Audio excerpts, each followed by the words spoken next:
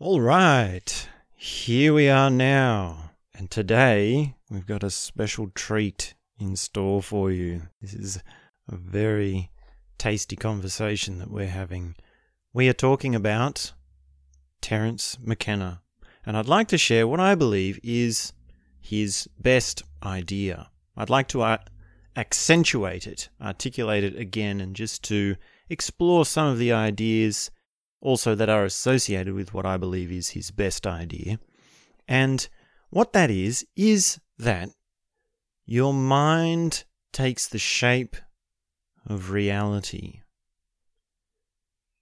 Your mind is this thing that you can, as he would sort of extend from that insight, you can input things into it to change how it operates, like water taking the shape of the glass that it's poured into. Now, his idea for this was to say, okay, if you have your waking state, where you're alive and you're just having your day, and you have your dream state, where you're dreaming at night, well, that's sort of two reference points.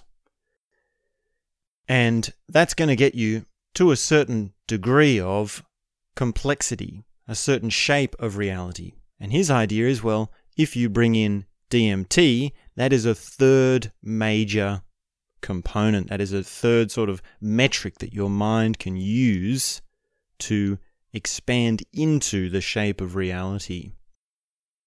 Now, of course, I would say that it goes even further than this, and you don't even necessarily need DMT. We can take this down to a sort of micro vision of this, which is that the room that you're in right now, that is one set of feed-ins. That is something that is feeding into you. And stepping out that door into the next room of your house or just outside on your front porch, that would be another one. So where we draw this line, whether it's three things of gross waking state, dream state, and DMT world, or whether it's in your bathroom, in your bedroom, in your front porch, that's something we can discuss and work with. So we will get back to this. This is a very important point of Terence McKenna's, but I'd like to share sort of some other little things in relation to this incredibly idiosyncratic person, this absolute personality, this absolute gem. I mean, we love Terence McKenna. What a guy. What a guy. We're going to be telling stories about him for years. There's really just such a wealth of insight, wisdom, creativity, and just plain charm to this guy. And of course, if you haven't heard of Terence McKenna, then do go and check it out, because there's so much. Yeah, I've spent so much time just listening to this guy. So where do I begin? I mean, it's a bit tricky to see, well, with such a rich and vast sort of literature to his name or contribution from him, it's a bit hard to know where to begin. And I'll say, well, where did I first hear Terence McKenna? And I remember that because that was on an album that I liked when I was in high school. And the album was LD50 by Mudvayne. So Mudvayne is a heavy metal, nu metal band from America, I believe. And in this album LD50, they sort of start with this ambient, sort of creeping horror movie sort of soundtrack. And it's sort of like you're in this creepy horror movie, and you hear this voice sort of fade in, almost like a distant radio. And it's this guy with this very peculiar accent, and he's talking about something to do with the mind, something to do with evolution, sort of something to do with where we came from. You don't really catch it, and then the voice sort of fades out, and the voice is sort of fading in and fading out. And I remember I was hearing this and I was thinking, man, that's a really interesting talk. This guy really has something amazing to say, because I was so interested in, where we came from. What is the story of humanity? Because around that time, I had actually come out of my Christian faith, right? My Christian upbringing. So this story of God created the world and he gave you a soul and life is a test for you to get to heaven. That whole thing had sort of crumbled for me, and quite spectacularly, I might add. It was quite a tragic moment in my life, but I was sort of in this place of like, okay, well, if that's not the answer, what is the answer? And I didn't know it was Terence McKenna at the time. It was actually some years until I realized and worked out, well, okay, this is Terence McKenna talking about stoned ape theory. And since then, well, wow. I mean, I've had phases on and off for years of, going back again and again and listening to so many Terence McKenna talks. And there is this one particular story that sort of dovetails nicely with my first encounter with Terence McKenna, where he's on one of his sort of psilocybin mushroom adventures where he would actually go out and seek in the forest and handpick his own mushrooms. And he did this in a Amazonian forest which had this history of genocide. And so the recent population had been killed because the story was there that the Americas enslaved the indigenous peoples to supply them with rubber. So this was before synthetic rubber was invented. And the story is that they would say, okay, this is your quota for how much rubber you need to supply for us. And anything under the quota, we will kill or sort of hack off that flesh in your peoples. So very brutal sort of genocide background in this forest and in this place in the South Americas.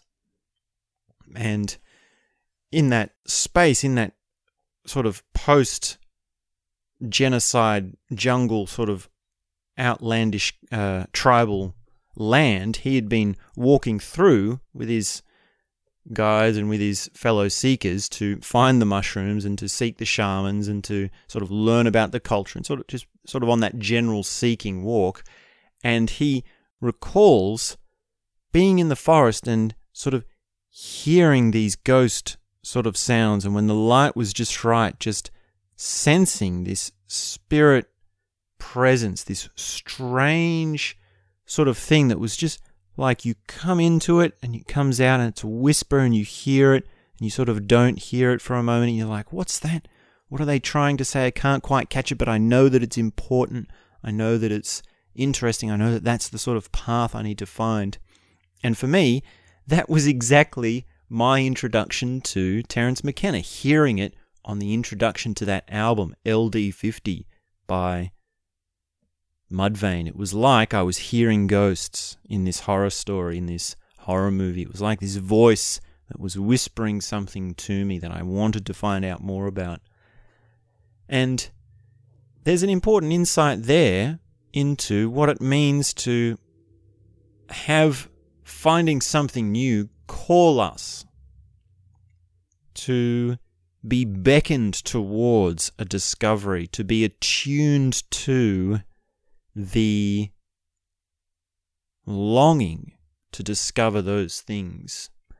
And really, the genius of Terence McKenna is that he listened to that in himself.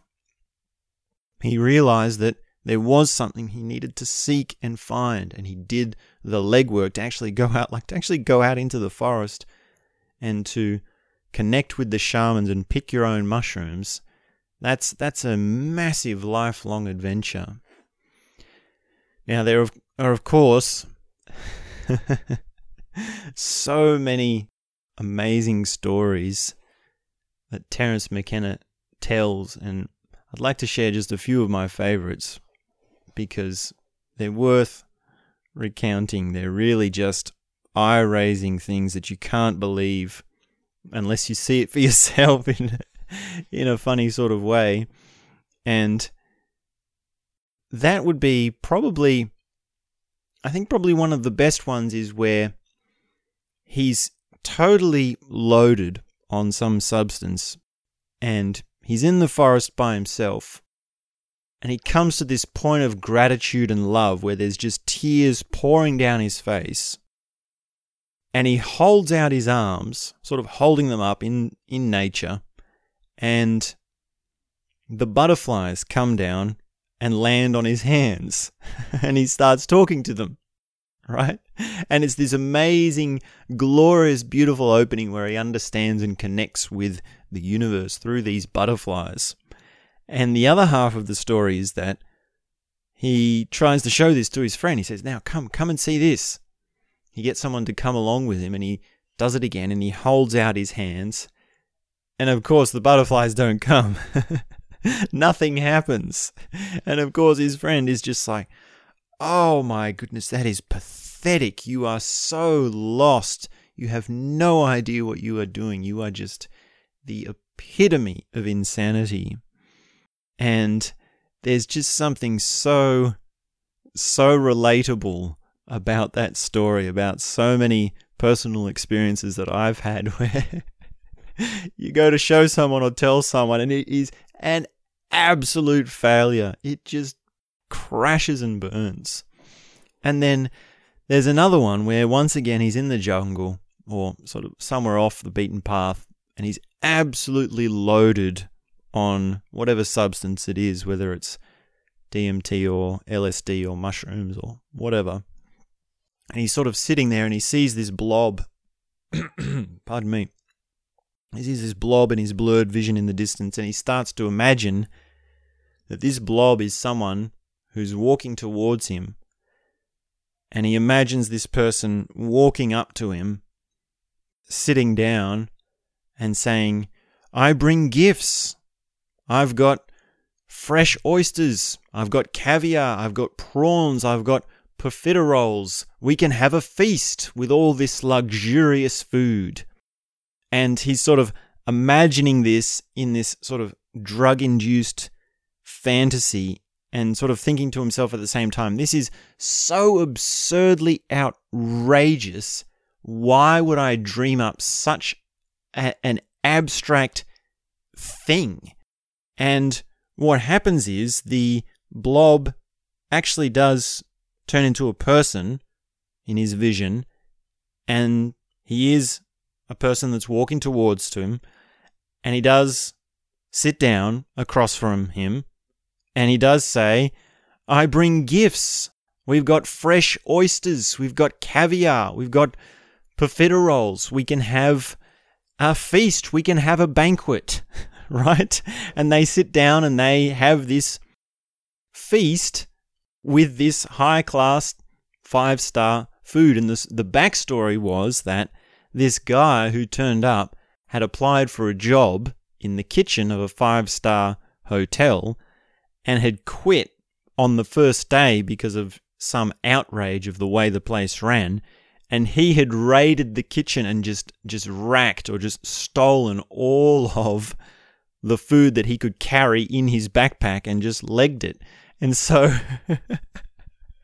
right, you can imagine Terence McKenna tripped out on his favorite chemical and having this banquet with this guy and then trying to explain, well, actually I saw this happen before it happened. Right? And it's the sort of thing you would not believe, right? You wouldn't believe that story. Unless, of course, you had some of those sorts of experiences for yourself. And really that's another sort of key staple in the Terence McKenna legacy is this very strong emphasis on personal experientialists. What would be the word for it? I mean, phenomenology, right? To be a phenomenological experiencer, if that's not too much of a verbaceous overload.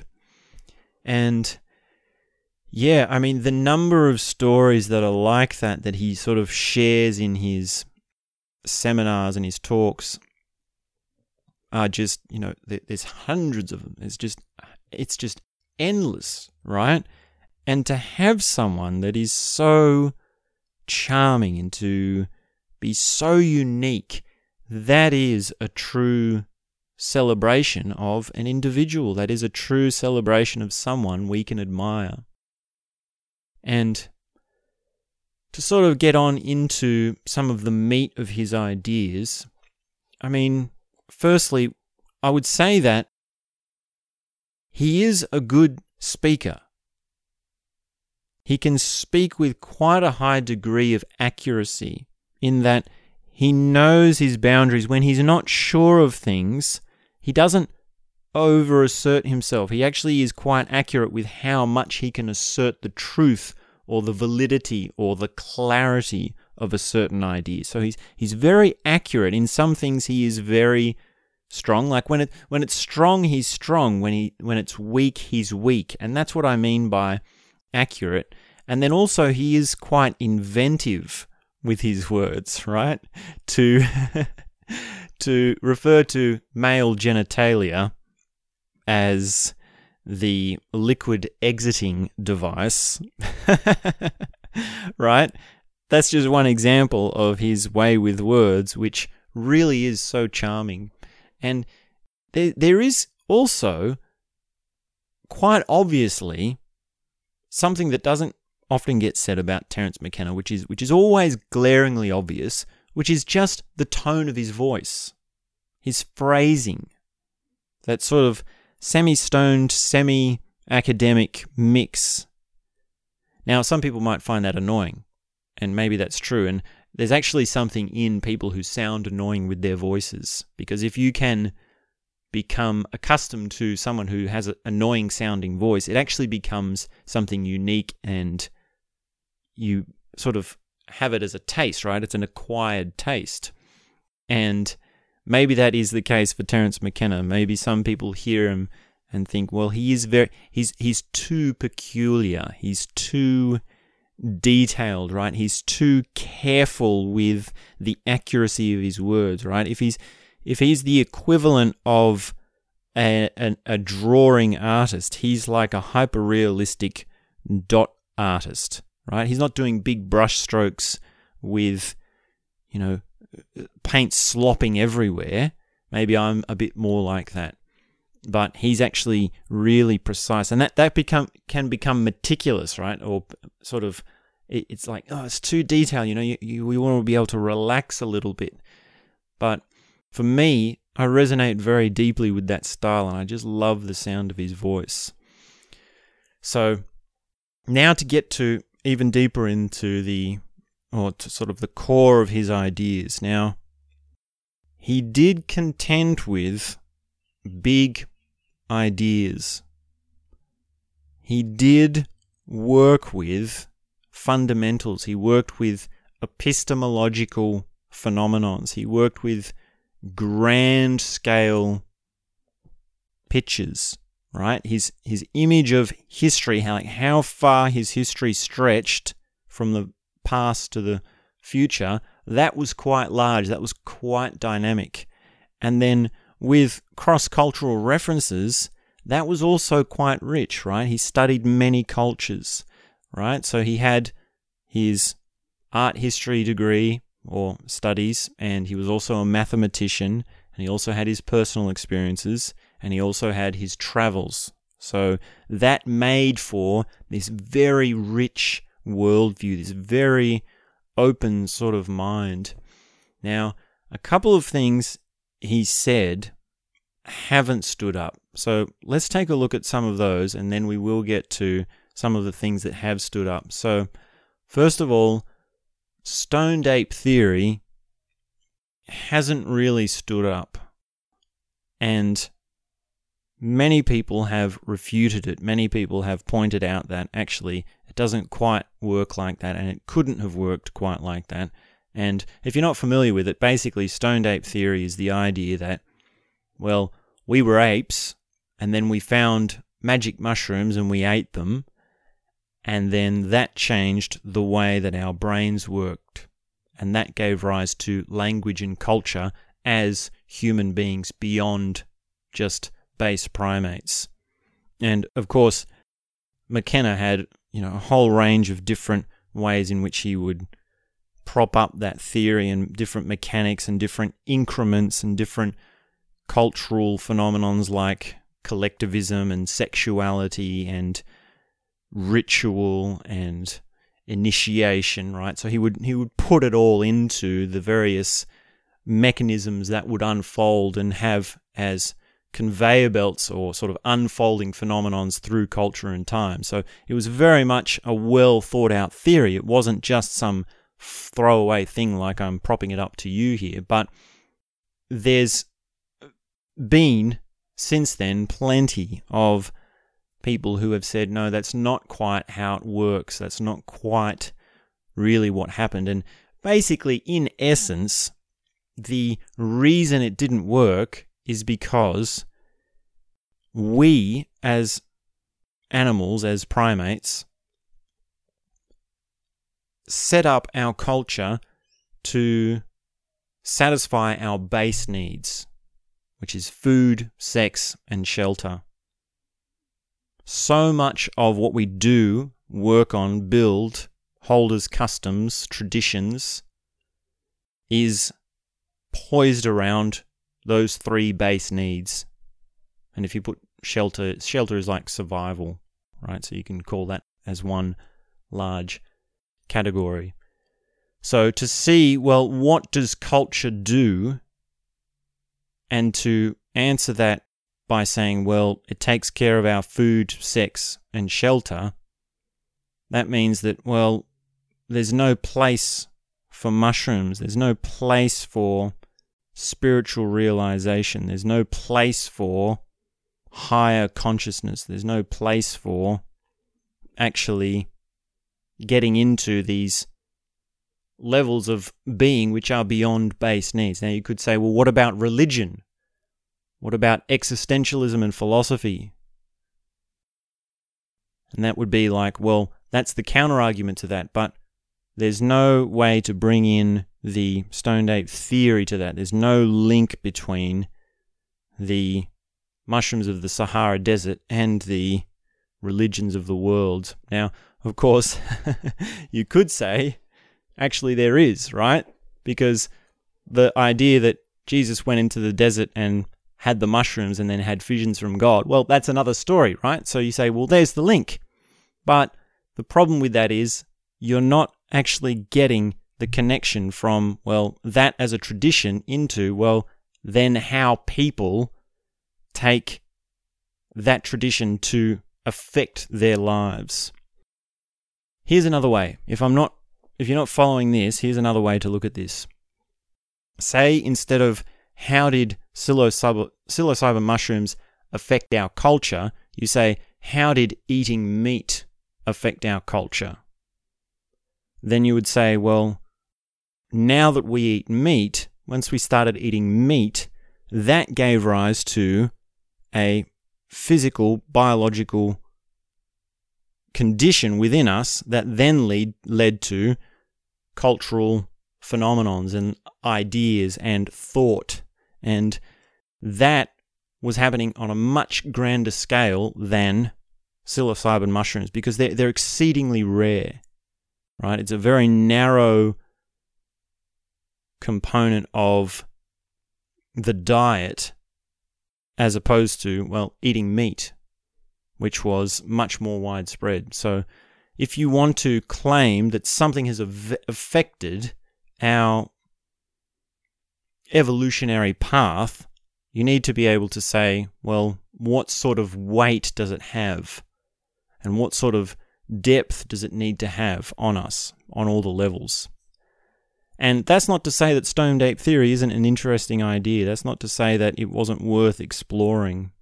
So, yeah, stoned ape theory, I think we can sort of move on from that now to some of, well, the more correct ideas and the things that actually have proven to be true or right in Terence McKenna's thinking. And probably probably, I would say, his vision of where we were going in terms of cultural chaos. He was frightfully aware. He was right on the money. And the pictures that he paints of cultural divide, political upheaval, natural resources depleting, environmental collapse, this has proved correct. This has proved frightfully accurate. And in some ways, it's sort of like, well, you hear someone talking in the 70s and they say, well, we live in uncertain times, we live in chaotic times. And then you hear someone talking today and they say, well, we live in uncertain times, we live in chaotic times. And you think, okay, do people always say this? Is this always happening? Is this just a style of talking that people are drawn to? Sort of like if you imagine walking down the street and there's people standing on soapboxes. There's going to be one person that's always saying, the end is near.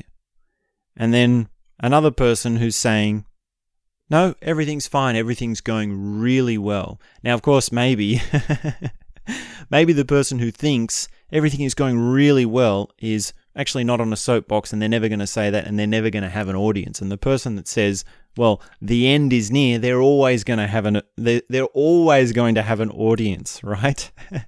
Maybe there is an element to that. But in the case of Terence McKenna, he was actually detailed. He was actually going into the particulars. He was actually building a picture, right? It's one thing to stand on a soapbox and say, the end is near. It's another thing to get up and say, well, the end is near, but okay, explain that.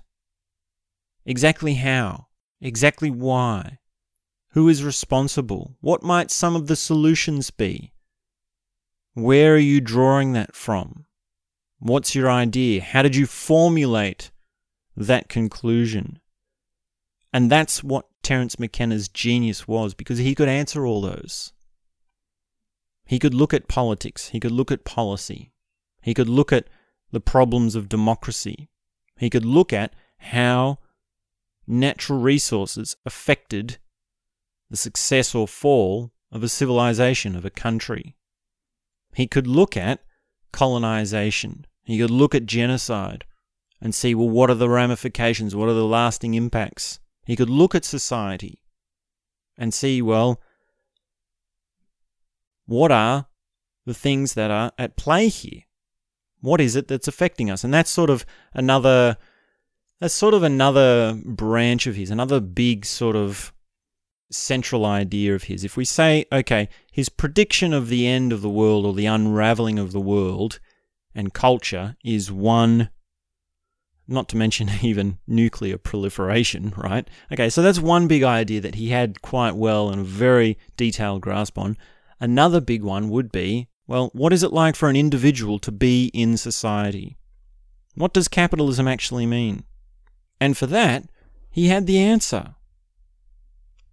He says that we've set up a culture which is designed to reward the quick fix, the quick gratification, working in a repetitive way, in a robotic way, and to be as appealing as you can be to the general masses in the most generic sense, right? Anything that is successful, anything that is a power in mainstream culture is designed to appeal to the broadest possible audience in the most generic sense. And it's achieved that, whatever it is, whether it's a brand, a product, or company, through repetition, through employing people who work like robots. And of course, in so many ways, now it's becoming to be more like it is actually robots. And this was something McKenna, of course, spoke out about. He could have the distaste of this in his mouth when he spoke. He could really smell the disgust of this. Because you miss out on, well, the idiosyncrasies of the individual, the creativity of the individual, the charm of the individual, the inventiveness, the uniqueness, which was all of the things that Terence McKenna embodied in his ideas, in his talking, in his experience, in his stories. He was basically an anti-culturist, like an anti-mainstream culturist.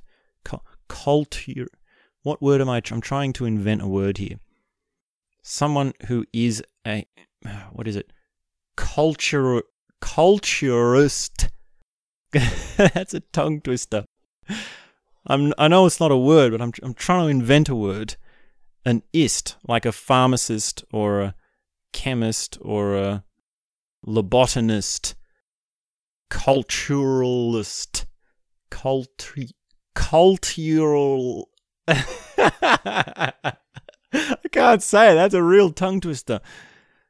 If you are an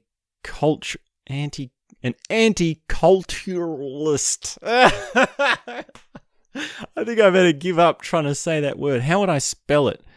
Culturalist. How many syllables is it? I think I should give up. I don't know if I can invent that word, but I hope you get what I'm saying. I hope you know what I mean.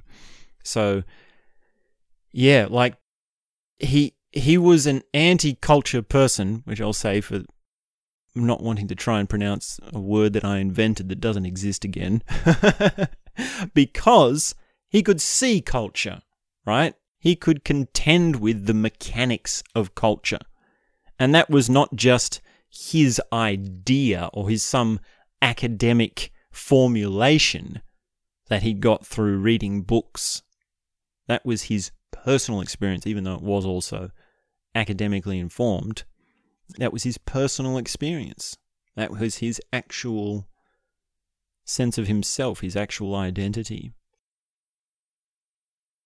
Now, another thing he got right, which in some ways is not quite right, which is that the future, which is now, would be starting to bank on people's interior worlds by, instead of selling physical things, selling light. So his solution to, well, the issues, or one of the solutions he offered up was, instead of taking oil out of the ground and selling that, instead of taking raw materials and building them into objects and selling that, what we do is we sell things that are of the mind, things that are of the interior world, things that are of the noosphere.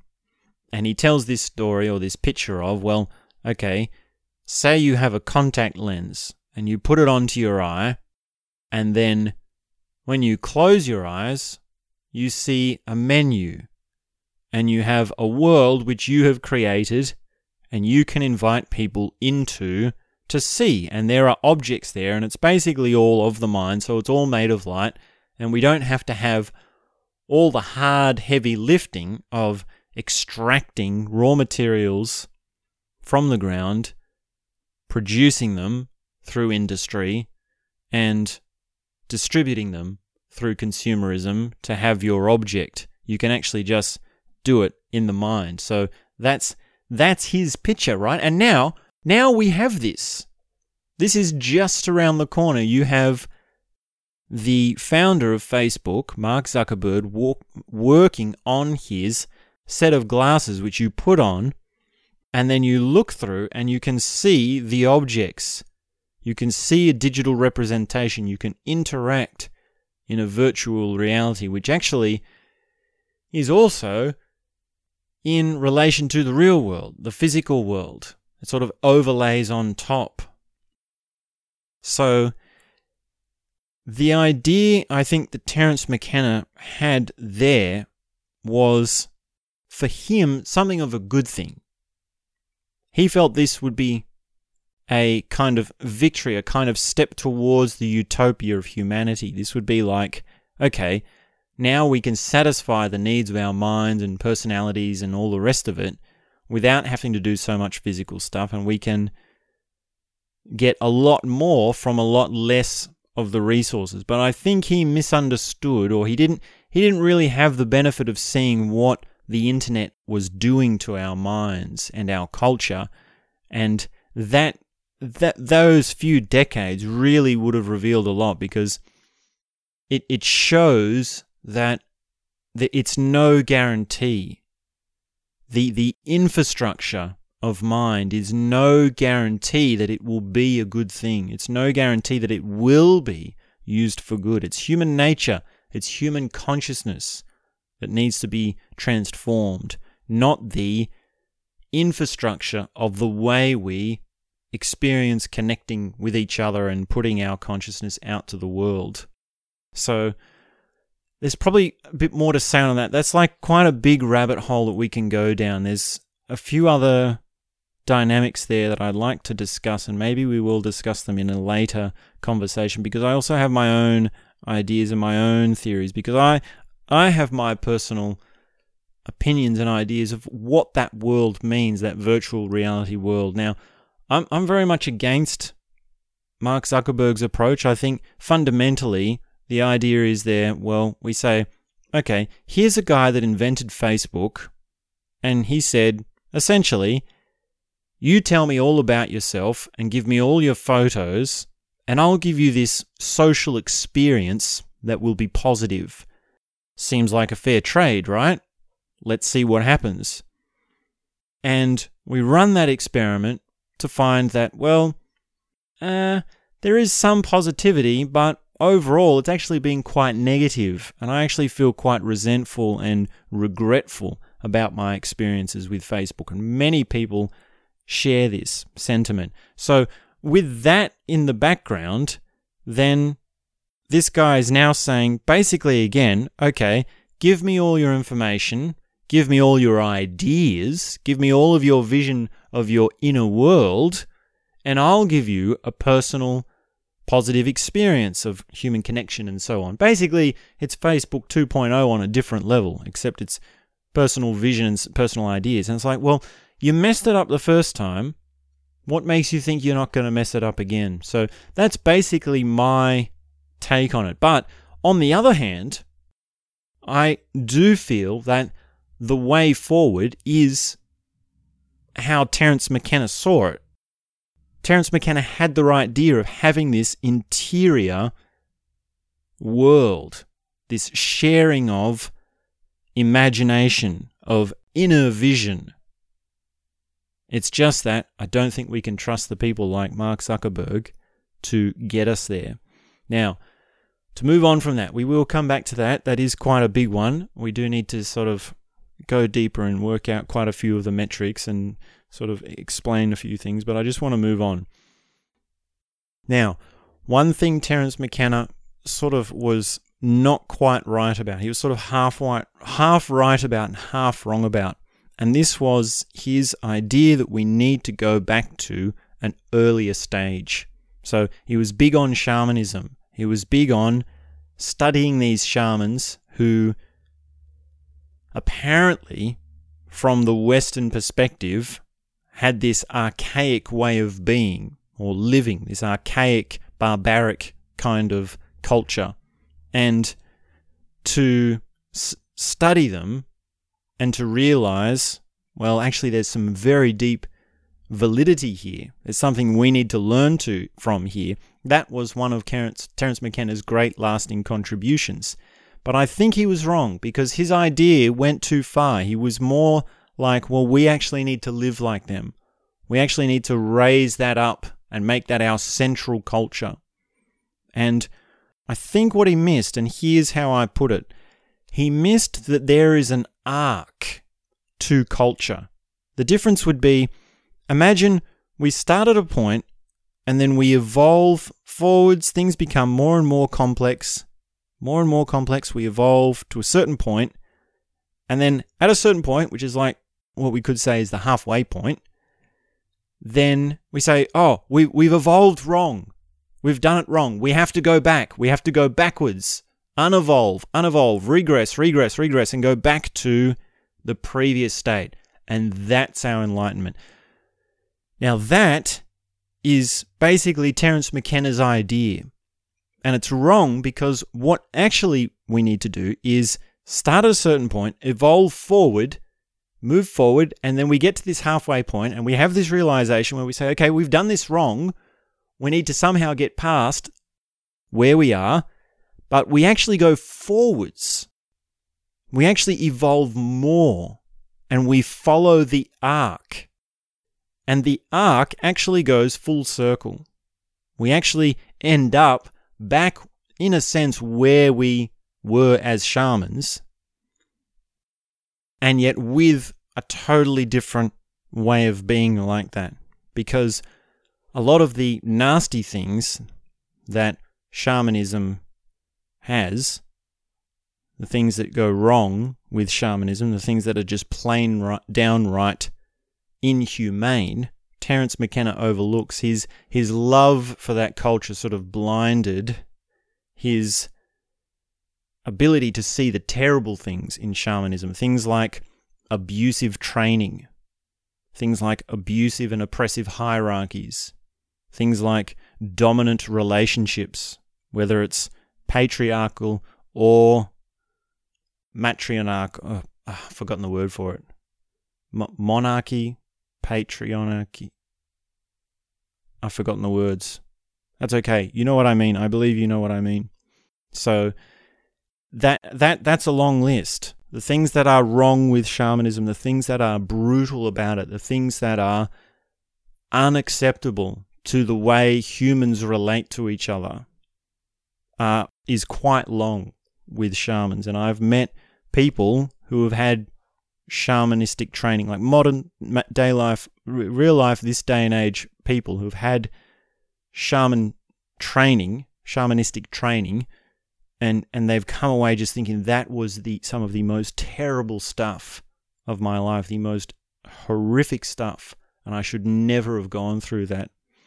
So that's something I think was sort of a half-truth. I think his idea was poised for the right direction, because we do obviously need to follow this arc through, and whether we're halfway, 3/4 of the way, 2/3 of the way, or whatever, then that's another debate about increments and, well, what does this arc look like? And there are many answers to that, right? There are many ways in which we can paint that arc and actually see the steps, because the arc is there. Now we know.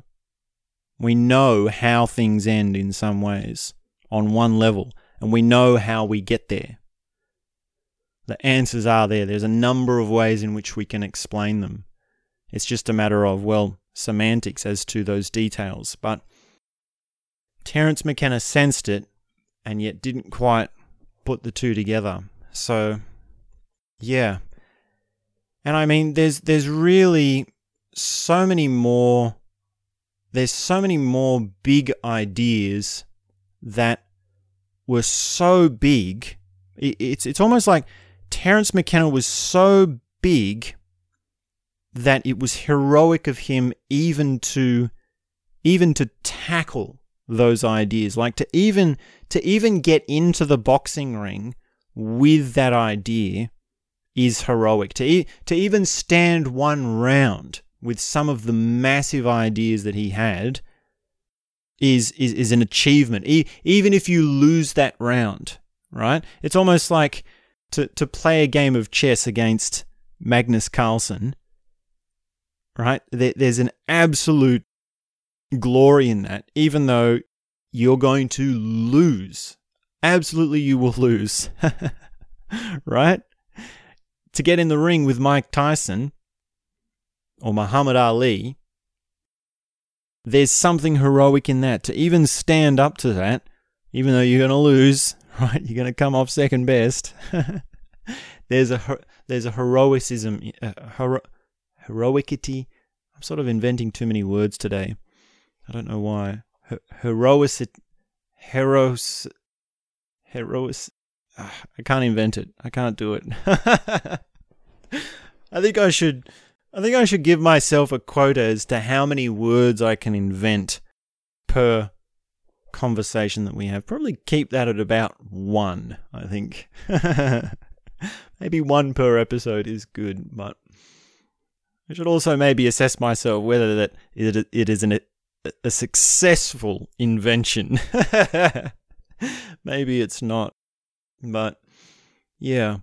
So it's not fair for me to like come along and criticize Terence McKenna and to say, oh, well, that's wrong or that's right, and to say there is something humbling in realizing his position and realizing his world for where he was at, and to see that actually he knew, he could see the future.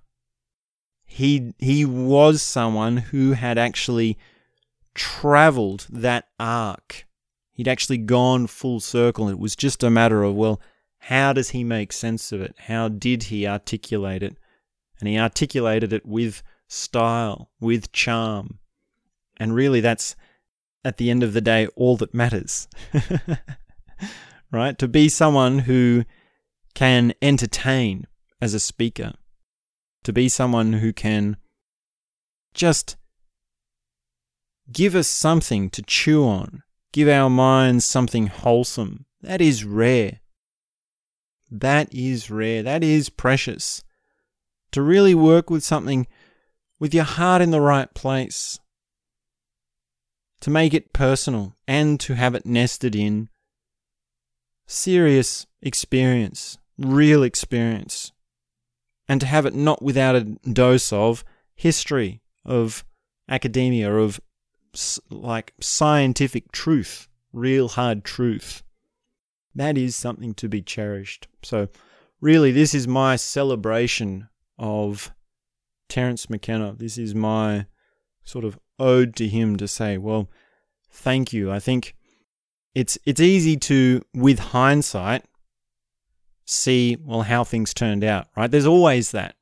You always have to consider that when you're talking about someone who has been and gone and passed. They've had their say in the time and place that they lived, and now we have, well, a few extra decades. And those decades are rather significant because of the exponentiality of the change in our culture that we've seen. So that's always something to consider. And considering that, Terence McKenna was a genius. He really did know. He really did tap into something that was beyond his time, that was beyond his place. He was successful in transcending his culture, in transcending his conditioning, his background. And the way he did that, fundamentally, was by seeking, by actually going out and finding things. You know, he spent years in India. He spent years searching for shamans and alternative lost tribes. He spent years traveling the world. He spent years studying. He spent years reading books, right? This is someone who has a very deep thirst to know. And I don't mean know in an intellectual level. I mean know in an experiential level. In a personal, real, right down to your bones sort of way. And for all those reasons, we will forever remember Terence McKenna, the one of a kind, the one and only. What charm, what beauty, what an amazing soul.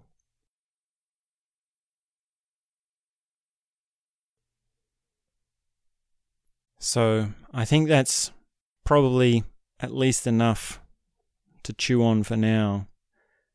It is a very vast wealth of insight that Terence McKenna has. In some ways, it's it's almost like pointless to it's almost like now I'm the one taking on the Muhammad Ali, and Terence McKenna is the Muhammad Ali. It's sort of funny how that is, isn't it? So at least that's something. At least that's a start. I think we'll probably talk about him again. I mean, there's a lot of things here that we've discussed which we can go into in more detail. So thanks very much. Hope you're having a good day. And that's all I have to say for now.